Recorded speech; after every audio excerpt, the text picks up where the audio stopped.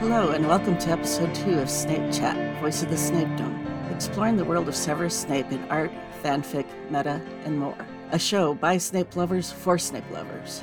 I'm your host, Snape Centric. This is our first full episode, and some friends have joined me this time around to add to the fun. This show is all about love for our boy Snape. This episode was also released on May 2nd, which is the date of Snape's purported death. We here at Snape Chat grudgingly acknowledge this as common knowledge, but really, he deserved better, and in our heart of hearts, he lives on. First, we will discuss why Snape, a question many of us have been too busy reading fanfic or scrolling through Tumblr to ask ourselves. Then, I'll be interviewing the wonderful artist, Capybara, whose art will be posted on our website, snapechat.podbean.com. There should be a link on your show notes. Okay, let's get started. This is Snape Centric, along with Rebecca. Fallen. As y'all know, Snape's a wonderful character. He's so compelling. We're going to talk about some of the reasons we love him. His background has real effect on the man he became, including elements of poverty, bullying, and grooming. Nonetheless, he became a hero. So about the various aspects of his background that you're talking about, this is one of the things that I like most about him. There are many characters who are abused and have these really difficult pasts, and you kind of see the end product of how those pasts affect them. But Snape is like, his story is kind of told in bits and pieces. Most of the bits and pieces come at the last of it, so you kind of recontextualize everything. But you kind of see where the whole, like, how everything transformed him, where he's coming from. He's very understandable, not justifiable in most of his actions, especially as a teacher, but you very much know where he's coming from. There's a lot of ambiguity in other characters like Dumbledore, Lupin, or even Harry. So Harry is another character who's really fleshed out, very well fleshed out. So Rowling is very good with the end products. You can see where they're coming from. But Snape and Dumbledore and Harry, especially, these three characters, I feel, are the most, you can kind of see their trajectory much better than the others. There's a lot of filling the blanks kind of things that you can do for the other characters, but especially for these ones, there's like, where they're coming from properly. Lots of things to put in the blanks, that are there in the story. And it's kind of like remarkable that she was able to tell that story with all the small bits and pieces. I was going to say, one thing I always like about Snape is the characterization. I think there's always a lot to be said about a character who obviously grew up in a cycle of abuse and even goes on to perpetuate some of that abuse himself to a much more minor degree, of course, but still goes on to do so. And yet he still does undeniably good things. It's very nice for people who are in similar situations to be able to look at a character like that and see themselves in it and think, I can still do good things despite feeling the way I feel. Yeah, so what, even if we have had hardships like that, we can become good people. There's something about that character, that a character that is not good at heart, like, looking at his life, you'd feel that he would become an evil megalomaniac or something, like Lord Voldemort or something. But Lord Voldemort actually becomes that. There's so many parallels between them. Some minor differences between how they perceive love, how they came to perceive love as worthless. So, like, Lord Voldemort only saw love as a means of control in the orphanage. He could control people by their love for things that they like. But Snape was not cared for by his actual family. So, he's not good. His background doesn't make him good. He doesn't inspire much confidence. But he still tries. Even at his weakest point, he's like, save this woman I cared for. That's kind of a bad thing if you're speaking from a very objective kind of moral point of view. But it's still nice. Like, it's hopeful. This one person who cared for me, I'm going to care for them. I'm going to protect them at all costs. So even at his worst, it's very hopeful.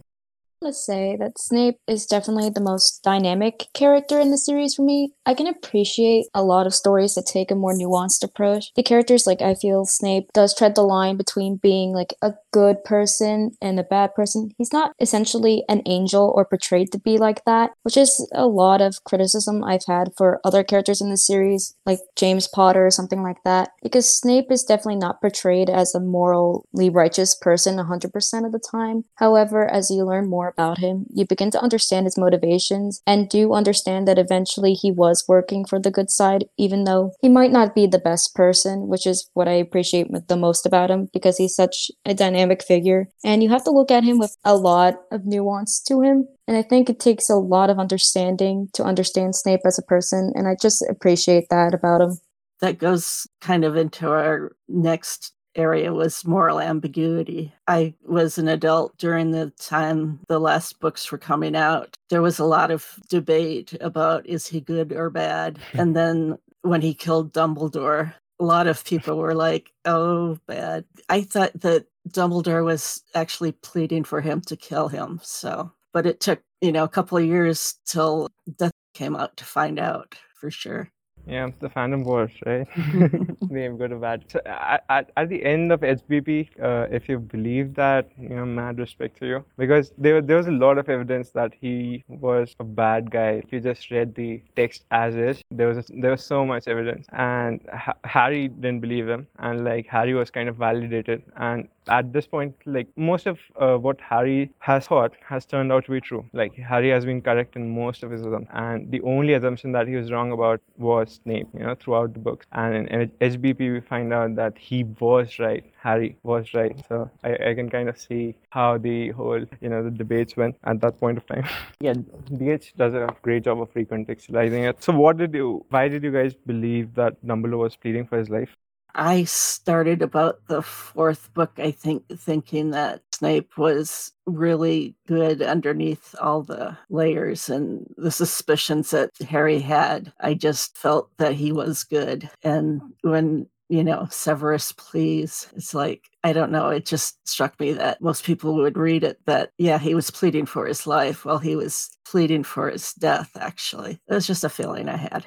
Yeah, that line is so ambiguous. Like, it really goes both ways, and that's one Yes. reason I like it so much. Because no matter what way you thought of it, it could have been right either way, and that's part of the genius of Rowling, where you were right no matter what you thought. That was really it, because there's no way to prove it until the final book comes out and you figure it out for sure. I always really liked how much of a red herring Snape was. Like, in the first book, he's the big red herring of the series. I mean, the entire trio is convinced it's him for the longest time, and then they eventually figure out it isn't, and he still remains the red herring of the entire series up until the last book, where we get the Prince's Tale and figure out he's been on Harry's side at least the entire time, basically.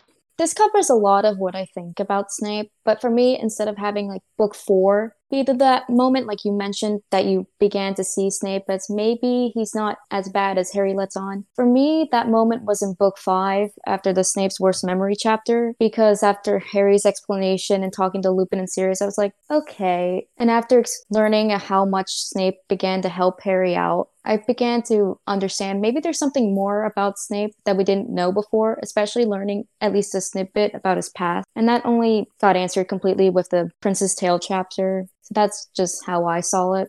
Snape's reveals follow a very set pattern. Like, Harry thinks that he's doing something bad, consistently thinks that he's doing something bad, and ultimately it's revealed that he was actually doing the good thing. In book 1 also, it's very like, it's very form-like, to be honest. In the first book, the hex thing, and after the hex, and Quirrell of all people, like Voldemort in disguise, he tells Harry that Snape was a good guy, and Dumbledore also says it, but because of his rivalry with, not rivalry, I think the animosity between Harry and Snape's own behavior, so it kind of like makes him a kind of minor in Harry's life, and that leads us to conflate a lot of assumptions that Harry makes sense, because why would a good guy be so antagonistic towards Harry? Harry is a very biased narrator, and following his perspectives on the entire series, it leads up to thinking Snape's the bad guy or thinking these assumptions that Harry has, because he's a very biased person and he has a very biased perspective, which I can understand where he's coming from considering what he's been told and his personal experiences. However, that really does make it difficult to understand the complexity of Snape until you get the bigger picture. And I do like that in the end, Harry learned to forgive Snape, and he showed that through naming his son after him, which kind of shows how much he grew as a person throughout the entire book series. The thing I like about Harry is, in spite of his limited worldview, so most of his limited worldview is, the biased worldview is mostly informed because of his limits, like as a child coming into the wizarding world when he didn't know about it at all. He's surrounded by all these people and he's just taking in information from them. But Harry, the great thing about Harry is when there's conflicting information, he actually really thinks on it. He considers it properly. After the Snape's worst memory chapter, just before that, there was this occlumency lesson, right? And Snape was kind of antagonistic. Actually, that chapter is very interesting. How Snape can behave around just Harry, who he thinks that could be possessed by Voldemort or something, but still, it's just the two of them together. So when the relationship there is kind of less antagonistic than we usually see in the class, but the antagonism is still there because it's very deeply rooted. But Snape views Harry's worst memories. I wouldn't say worst memories, but extremely not shameful. It's kind of very personal memories of Harry, that he'd feel violated by or something. But when Harry sees Snape's memories, he doesn't jump in defense of James like he always does, like he does with Aunt Marge or something. He actually considers it, and he's so distressed that he goes to Lupin and Sirius, and he has him explain it to him, and he actually tries to really understand their point of view, and he argues from Snape's point of view in many instances. So it's really nice. So it's kind of mirrored in the DH chapter when he finally everything makes sense. He has all the information that he didn't have before. So if he had information before, I think he would have actually considered it. His bias mostly comes from his limited knowledge. If knowledge, you give him knowledge, then he will act on it. So he's great in that way. Love that moment, the Snape's worst memory chapter and the aftermath of it, because it shows that Harry was able to think for himself and he understood and realized what happened was awful. And to hear his heroes, Lupin and Sirius, justify it by this saying that, oh, they were only 15, they didn't know what they were doing, and Harry to still actively call them out, I thought that was a great moment for him. Okay, his bravery is another thing that I admire about him. How he managed to spend so much time playing the double agent, being there with Voldemort and Death Eaters, knowing that if his cover was blown, he would really be in for a horrible time. Yeah, I 100% agree. Just imagining what he did for as long as he did blows my mind. Just the difficulty of that alone. He had to put a performance on every single day. He couldn't truly show who he really was to anyone except Dumbledore, and even then with Dumbledore. There's the whole, was he a manipulator? Was he a friend towards the end? Did they actually rely on each other? Or was it just a means to an end on Dumbledore's part with Snape kind of thing going on? So for the most part, he was mostly alone, and just he knew he committed a sin and wanted to right that wrong, and he really spent years atoning for it. I wonder though, Snape's bravery is very apparent in the adult life, okay, after he starts spying on Voldemort and everything. But was it a trait that was actually there in him from the start? Some instances of it, because at least in the hilltop scene, for example, so Dumbledore has this, you disgust me line because he thinks that Snape is, trying to manipulate him. So he thinks that he says to Snape that you're trying to exchange the child and the husband for the wife. But Snape is not actually trying to do that in the scene. He's just telling Dumbledore to just protect Lily, and just coming to Dumbledore as a Death Eater, betraying Voldemort. So in the scene he's committing so many kill-worthy scenes. He's definitely a dead man. If Dumbledore doesn't take him and Voldemort finds out about him contacting Dumbledore, then he would be killed. Dumbledore himself could kill him because the Aurors were killing him, killing the Death Eaters at that point, and Dumbledore gave him to the authorities. Dumbledore could kill him himself. I'm not sure if Dumbledore kills or not, but the Order definitely killed. We get this thing from Lupin, just lethal force, at least use stupefy spells from in the air, and if you use stupefy in the air, the person is going to die. So they didn't have that kind of compunctions. The Order did kill. That was a big risk that even 22 years or 21-year-old Severus took. So he was kind of brave in that scene as well. And then he recklessly, he's very much a Gryffindor, to be honest. I get this Slytherin trait, but the Gryffindor traits, I see Gryffindors as the Gryffindor bravery. I see it as kind of reckless kind of bravery for your ideals, things that you believe in. You're willing to sacrifice it all, kind of thing. So Gryffindors are willing to do that, and Snape is very reckless, in multiple instances. Like, in this hilltop scene and, with the Minister Fudge, he shows him the dark mark. I don't know how they have explained that to Voldemort. Like, yes, sir, I'm a loyal follower of yours, but I just showed my dark mark, showed proof of your existence when you didn't want it to the Minister so that he could deploy against you sooner. And that was a very reckless move. And Voldemort would definitely have seen this interaction, right? Because Fudge was in Lucius's pocket. So, Fudge would have told Lucius about it. So this was not a memory he could have hid. He showed this to Voldemort. So it's just like fun to imagine how he could have like explained that. It's kind of a very pro Dumbledore move. I like his looks. I like the black frock coat, which is a Victorian coat. Victorian style, right? Yeah. I think it was a movie-only decision. In the books, he just wears a cloak, not a frock coat, and the button-up, all those buttons. No, he actually does. I can't remember where, but it is a frock coat. I can't quote the book or anything, but anyway, the Black Bat of the Dungeons. Yeah, that's great. I saw an interview by Alan Rickman where he kind of, I don't know if I saw it or I read it or something. So he said somewhere that the many buttons of his, they kind of like signify his close-up personality in the movies. In the books, he's kind of open. He's close-up sometimes, but he's very much and you can see what he's kind of feeling about you. If he feels that you're he doesn't like you, then you'll know about it. So, but in the movies, it's like, he's kind of cold and, reserved and kind of older.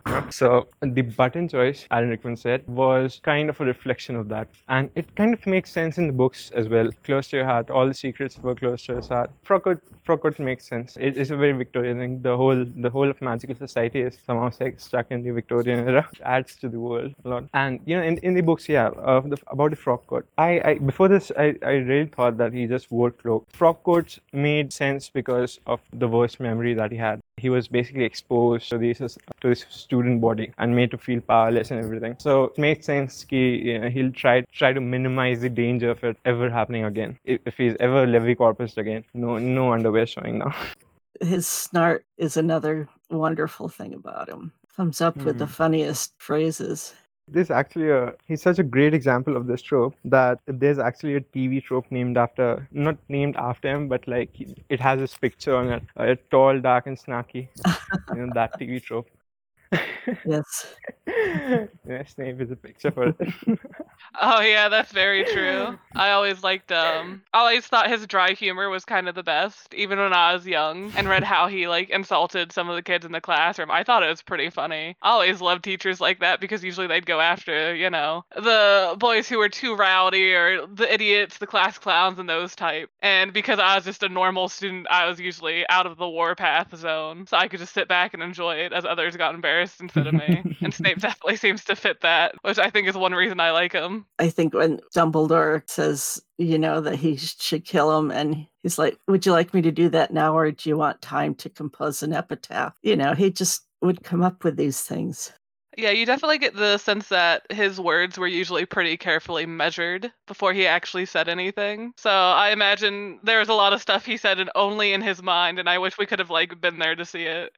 His mind would have been an interesting place. So I think this habit was, he deliberately inculcated this habit because his words have been like drivers of the worst things in his life. Like, if he had considered words carefully before in his life, as he was a kid. As he was a kid, he was kind of like, there's a very big difference between, Snape of the old and, Snape of the young. As a young child, he's very inarticulate. Like, old Snape is like very snarky. He can come up with these amazing comebacks. He can insult people. Like, Dolores doesn't even like understand that he's insulting her, obviously. Yeah, the way Rickman delivered that line. So, Obviously, yes. And then, ironically. That is a very accurate representation. I think Ian Rowling, Rickman has been so influential in the Snape voice that everyone hears Rickman's voice. Ian Rowling, she's admitted that somewhere, that she can't read the books, Snape's lines without Rickman's voice. That's true. To me, he has a lot of different faces, but it's always Rickman's voice.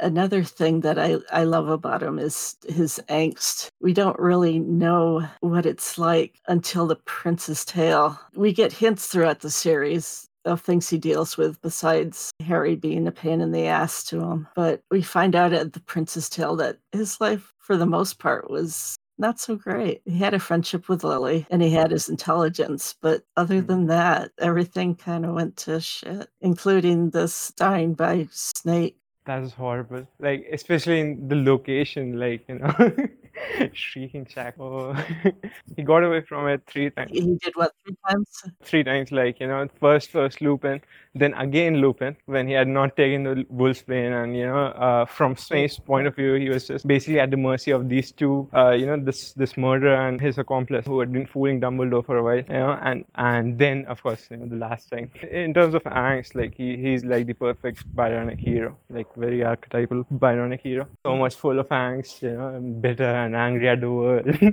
and, with these hidden depths. I don't know, even when I read fics, sometimes I'll search for angst as a tag word just because, I don't know, I like miserableness or something. Really? Not really. I used to think that every Snape fan was, a fan of angst because, most stories I've read, they're like, they do a boy so dirty and like, lots of angst, lots of bad things happening to him. Yeah, me too. I read it. I'm kind of a weenie about it, but I love it. It's like, oh, I can't stand it. I'll bite my nails, but I can't stop reading it. You are braver than I am. Can't stand it. It's so sad. Yeah, I think his like actual story is sad enough that I don't want more sadness on top of it. So if I actually do read something, I much prefer like fluff and comfort and that kind of stuff. Or just canon compliant where it doesn't get worse, but it's not necessarily any better either. Just give him the love. Just give him a happy life. Yeah, exactly. My heart can't take it. I need happiness, not sadness. There's enough sadness going around this year. It's because he deserved better. That's the exact opposite of me. I read so much angst fics. It's not funny. It is nice, looking at other characters suffer for a change, like not you, but the character who's suffering, and that, he's going to come out okay. Like, I only read angst of that kind. If I know that's a tragic ending, I run for the hills.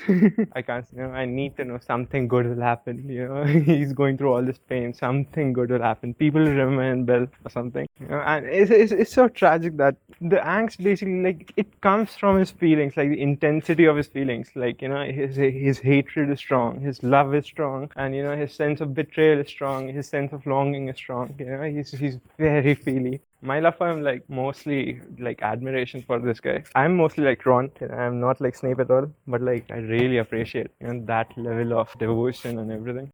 I was going to say, in regards to the angst thing, I think one of my favorite things about Snape's entire story is that once everything's revealed, you're kind of able to go back and look at the story as a whole, even in different books, and suddenly understand why Snape acted some of the way he acted. Like, I remember being confused as to why he lost it so much in Prisoner of Azkaban towards the end with Lupin and Sirius. And you get some of an explanation in Order of the Phoenix, of course, when you find out Snape's worst memory and stuff like that. But once you find out everything's also been for Lily and that he would have honestly believed that Sirius was like the last step for Voldemort to kill Lily in a way, that also reveals why he was just so upset at Sirius in the first place. Like, even more so than on his own behalf, it was because he was convinced that Sirius was the reason Lily died. Like, he put his own misplaced guilt on Sirius in a way, and I think that's why he reacted in such a volatile manner, which was very unusual for him. Like, that's one of the few times where we really see him lose it. And then I also like looking back at I also like looking back at one of the times when Harry and Snape are doing occlumency lessons, and you don't notice it at the time so much, but there's a part where he sees Harry having a memory of seeing Lily in the Mirror of Eris, and he has a reaction to that, and you don't really get to appreciate it until you see the tale and realize that they were good friends and that he cared for her so much and that he spent a good portion of his life trying to atone for the sin he did in regards to her. Yes, that's so true. This kind of segues into the love that he felt. Many people associate the phrase always with him. His steadfastness to his friend's memory is really appealing to people. It's kind of inhuman. How could anyone be so devoted? Like, It's remarkable. always. And it's kind of mirrored with, I don't know why people, especially recently, people have started like casting the always in a bad light. And there's this, it's a direct comparison to like James. James also says this, in the next chapter, I think, that until the end, when Harry says that, till when will you be with me or something, will you be support me? And James says until the end. And it's like very comparable to the purity of that love is comparable to Snape's purity of love towards another person, Lily, first, the person he cared about. If you think about going back again to the beauty of his Patronus, kind of illustrated the purity of his love for her. It's not about getting in with her or something. And JKR, I think, has commented on this for the changing of Patronus, but so that applies to both Tonks and Snape. So she has said that, it signifies eternal, unconditional love. So, you kind of like see these noble characteristics in this love. That's really great. I don't know why people would want to like cast it in a bad light at all. Yes. Another thing that I love about Snape is he's so fickable, as in fan fiction. He's a rich canvas for art and fic and headcanons. Yeah, I totally agree. There's a lot of different ways people can interpret him, even with like sticking with canon, Like we do get a lot of information for him, but even just little things like would he have been a fan of the Beatles? Would he have smoked? That kind of stuff. Like it's interesting to see what people include for him and what people take so seriously for his characterization. He has amazing background. There are so many possibilities. I think Harry is like the only person who you can actually like have so many fics with, and Harry is mostly a blank canvas. He's like a reader self-insert in most fics, in Harry-centric fics. But in Snape fics, the element of reader author self-insert will always be there. But it's very minimal in Snape fics. Like they actually like really try to portray Snape and his life and how it could have like different possibilities of how it could have gone. And there are already so many rich possibilities in canon. Like, he came from Cokeworth. Jackson has these amazing stories about, his home life. And I think they are also kind of from that area in England. So, they understand the local culture a lot. So, it's great to read about how Snape is portrayed there, the possibilities there. And, there's so many points at which Snape's story could have changed. He's a good character at heart, but his life brings him towards a dark path. It's like the universe is trying to make him into a dark wizard. It's like, sorting him into Slytherin. And so he had this really weird idea about Slytherins being the intelligent type, the brainy rather than brawny type. So I wonder if he got it from his mother. I wonder if he got it from his mother and like if his mother influenced him. And most stories have Alien as Slytherin. But I just wanted to like talk about how many points of change there are in Snape stories. Anything that could have changed. Maybe a newer friendship, maybe an extra friend, maybe him sorting into a different house, maybe him, his and Lily's relationship being stronger and not fraying at all. So many parts of change. And Dumbledore kind of says that, right? He has rejoined a side, in this Goblet of Fire chapter called The Trial, where the trials are. And Karkaroff names Snape as one of the Death Eaters. And, Dumbledore says that Snape rejoined our side. He didn't say joined our side. He rejoined it. He was in their side. Dumbledore understood the potential, I think. And also the dark aspects, of course. Like, I really like Dark Snape stories. I like the ones where he actually survived the Shrieking Shack. But like I said, I believe in Santa Claus, and Snape is still alive out there living with the Muggles. So there you go. There's no information conflicting with that. Our theories can, we'll form the Snape lived a happy life ever after. Okay, well, I think we've covered pretty much everything. Appreciate everybody coming to join us here, and I think that'll do it. Next, I'll be talking with Capybara. Many of you will be familiar with their blog on Tumblr. They have also posted their art to the episode 2 show notes on our website, snapechat.podbean.com. There will also be a link in the episode notes on your player. And this is an interview with Capybara, the wonderful artist. Tell us a little bit about yourself. I am a student artist. I'm living in France. I do motion design studies, which means I'm doing a lot of animation and drawing. I'm 21. How long do you have to go to school for that? Is it for a degree or? It's hard to explain because outside France, it's different way to do that. But I have a degree in animation, cinema. Oh, okay. And right now, I will have another diploma in motion design at the end of the year. Oh, okay. And after that, I want to have a bachelor in illustration. Oh, wow. Well, from what I've seen, you've got the talent to accomplish all that. Thank you very much. So, what brought you to the Harry Potter world? Did you grow up with it? Yeah, kind of. Saw the movie when I was little. At the age of 12, I began to read the book. And I remember at first, I wasn't especially attracted to Snape. Sure. I guess. Yeah, I didn't care about him. But the next year, I began to have my teenager time. I don't know how to say it. Yeah, that's good. Your teenage okay. years. Yeah. Things were very difficult in school with my comrades and with myself. I had a really difficult relationship with my look and the way others perceived me. And then I don't know. I remember about Snape, this ugly character, but so brave at the end. And yeah. I don't really know why, but I began to really relate to him. And so I began to read fan fiction and to sew artwork. And so it's been 7 years now. Oh, wow. And it's, and recently in June, I began to post fan art of Snape. And I saw that people liked it. So I just continue and build a whole blog about it. Well, we're so glad that you did. So what do you like the best about Snape?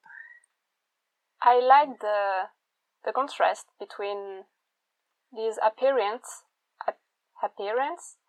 the fact he is so brave. Like, he is really courageous. Yes. And I don't know, sorry if I'm not really clear. Oh, no, you're fine. Oh, his bravery, that's a really big part of him. Going against the Death Eaters. Yeah, and like, he dedicates his whole life to a cause. Yes. And, yeah, I kind of like it. Yeah, like that. I like that about him too.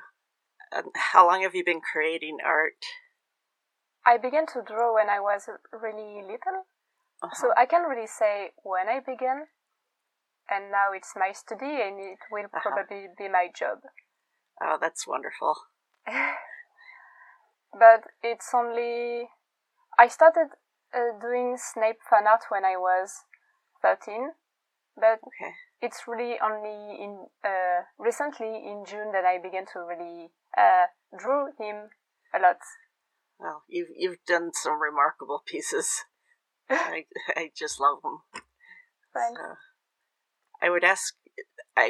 One of my questions was if you were self-taught, but obviously you directed your life and your studies around art. It's not just a sideline for you.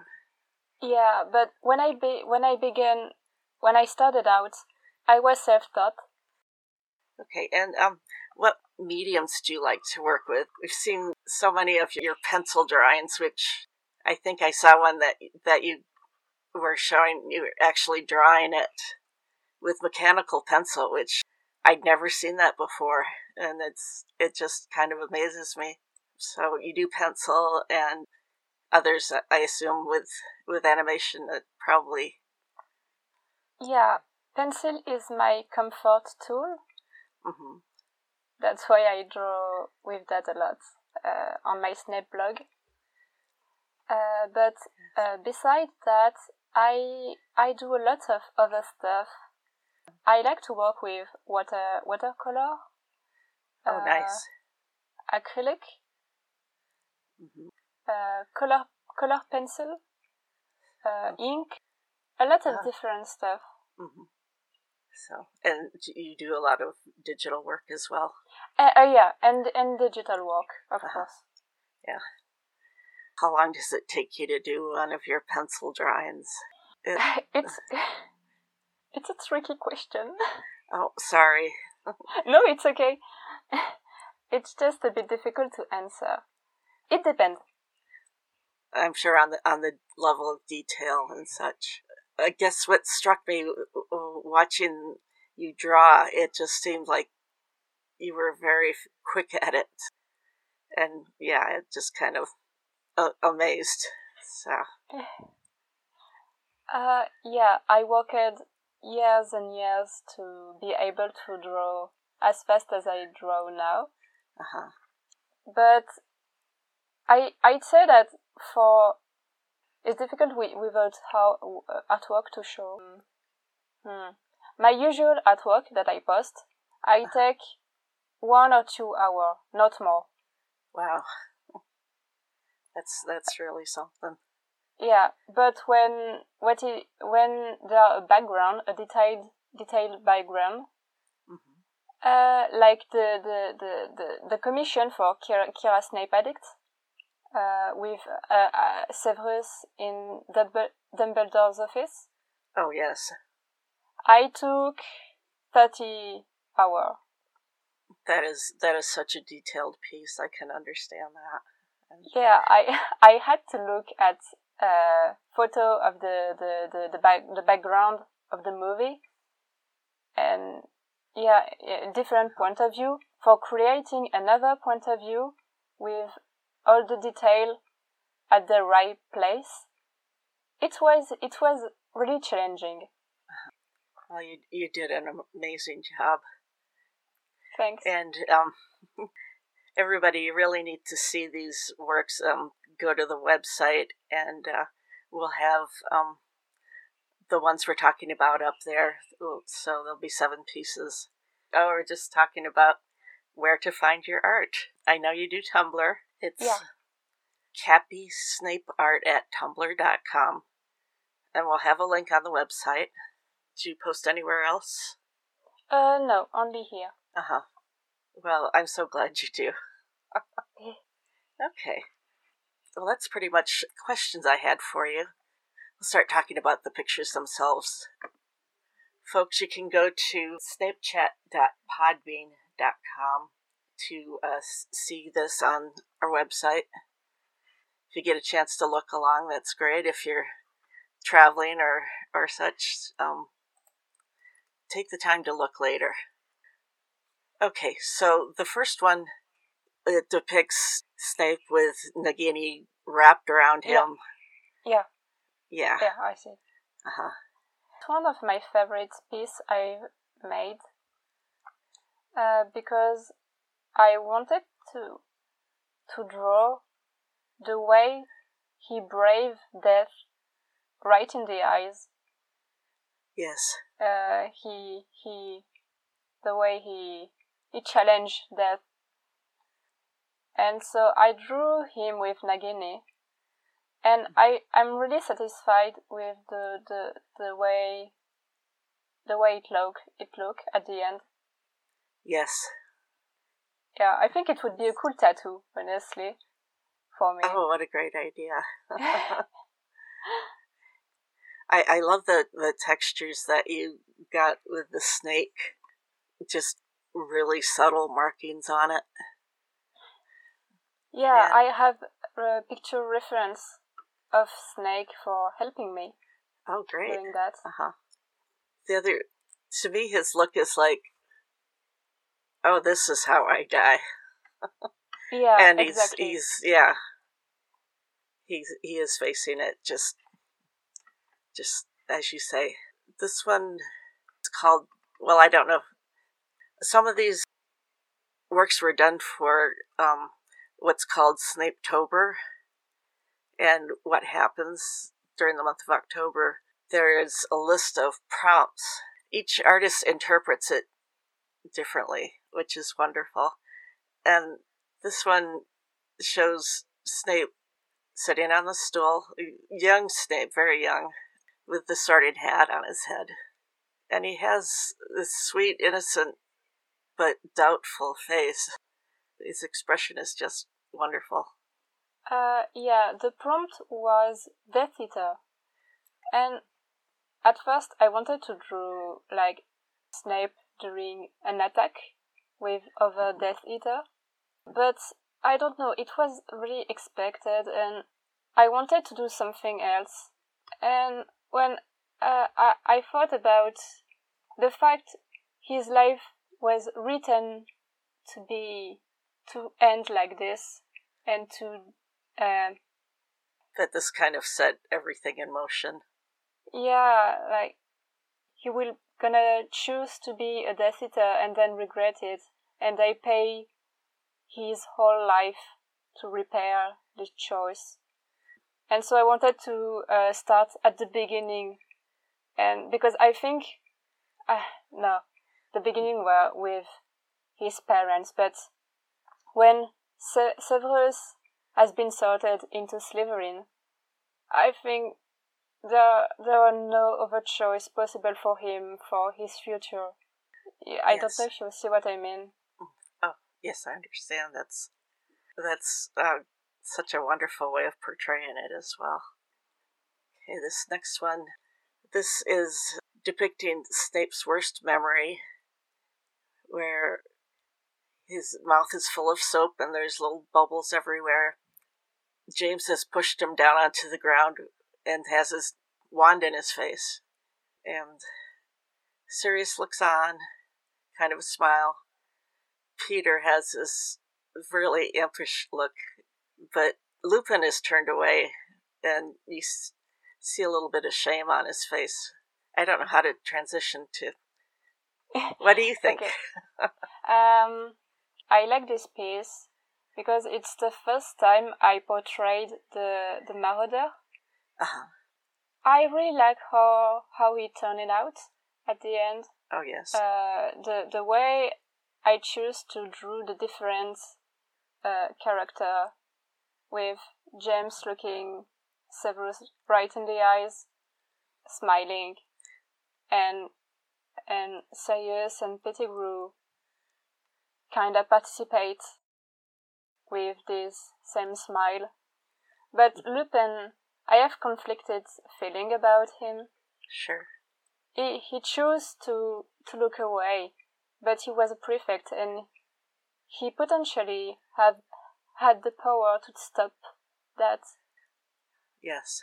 And I think that's so sad for Snape. Yes. Yeah. The next one, the prompt was crying. And here is teenage Snape, I believe. And he's just kind of melting. His tears are running down his face. His tie is askew and his robes are falling off and his shirt is coming down. It's just a really effective piece. But yeah, I imagined this drawing after thinking of the sexual assault James did to Snape. Right. And I wanted to picture the distress, the way he was a victim of that, and the fact he was so young, so vulnerable. Yes. Yes. Yeah, and I think it's just I like how it's effective. Effective is just the word I was thinking of too. Yes, please go to the website and check out these drawings. That maybe we start with the one where he's embracing his younger self. Yeah. And then going to the one where his younger self is kind of helping him on. Okay. I saw these two pieces as a set. Yes. They are made to be seen together. It's a bit. It's a bit the same concept as my drawing with the Sorting Hat, because there are this innocent Snape, young, even vulnerable, and his older self with a lot of trauma and the books strewn on the floor. Yeah. And he has just such a wide-eyed look, and just the way adult Snape just kind of wraps himself around him. I guess we talk about healing our inner child. This is a real illustration of that. Him trying to do that. Yeah, exactly. I was thinking of that. And then the second piece. Yeah, when he's dying. This time it's his younger self that come and comfort him, because at the end nobody was here for him. He died alone. I like angst. I do too. Yes, this is such an evocative piece. I also like the robes, how the fabric lies, and the shading is just, I really like it. Thanks. So, then we have one more piece. This is Snape in the headmaster's office with his head on the desk, surrounded by books and lines and angles and arches repeated in the chairs and the furniture, as well the windows and so on. So this was a commission, right? Yep. It was a commission for Kira Snape Addict, and in itself I don't have much to say about the drawing, but it's just that it requires so much research. Oh. And so much work. Each individual book, I'm sure. Yeah, and I have to recreate an angle of shot that is not in the movie. So you kind of interpolated what it would look like from this angle. Yeah, that's it. Excellent. Okay, well that's it. Please go to the website and look at these pictures. They're amazing. I'd like to thank Capybara for joining me today. Thank you for listening. Take care.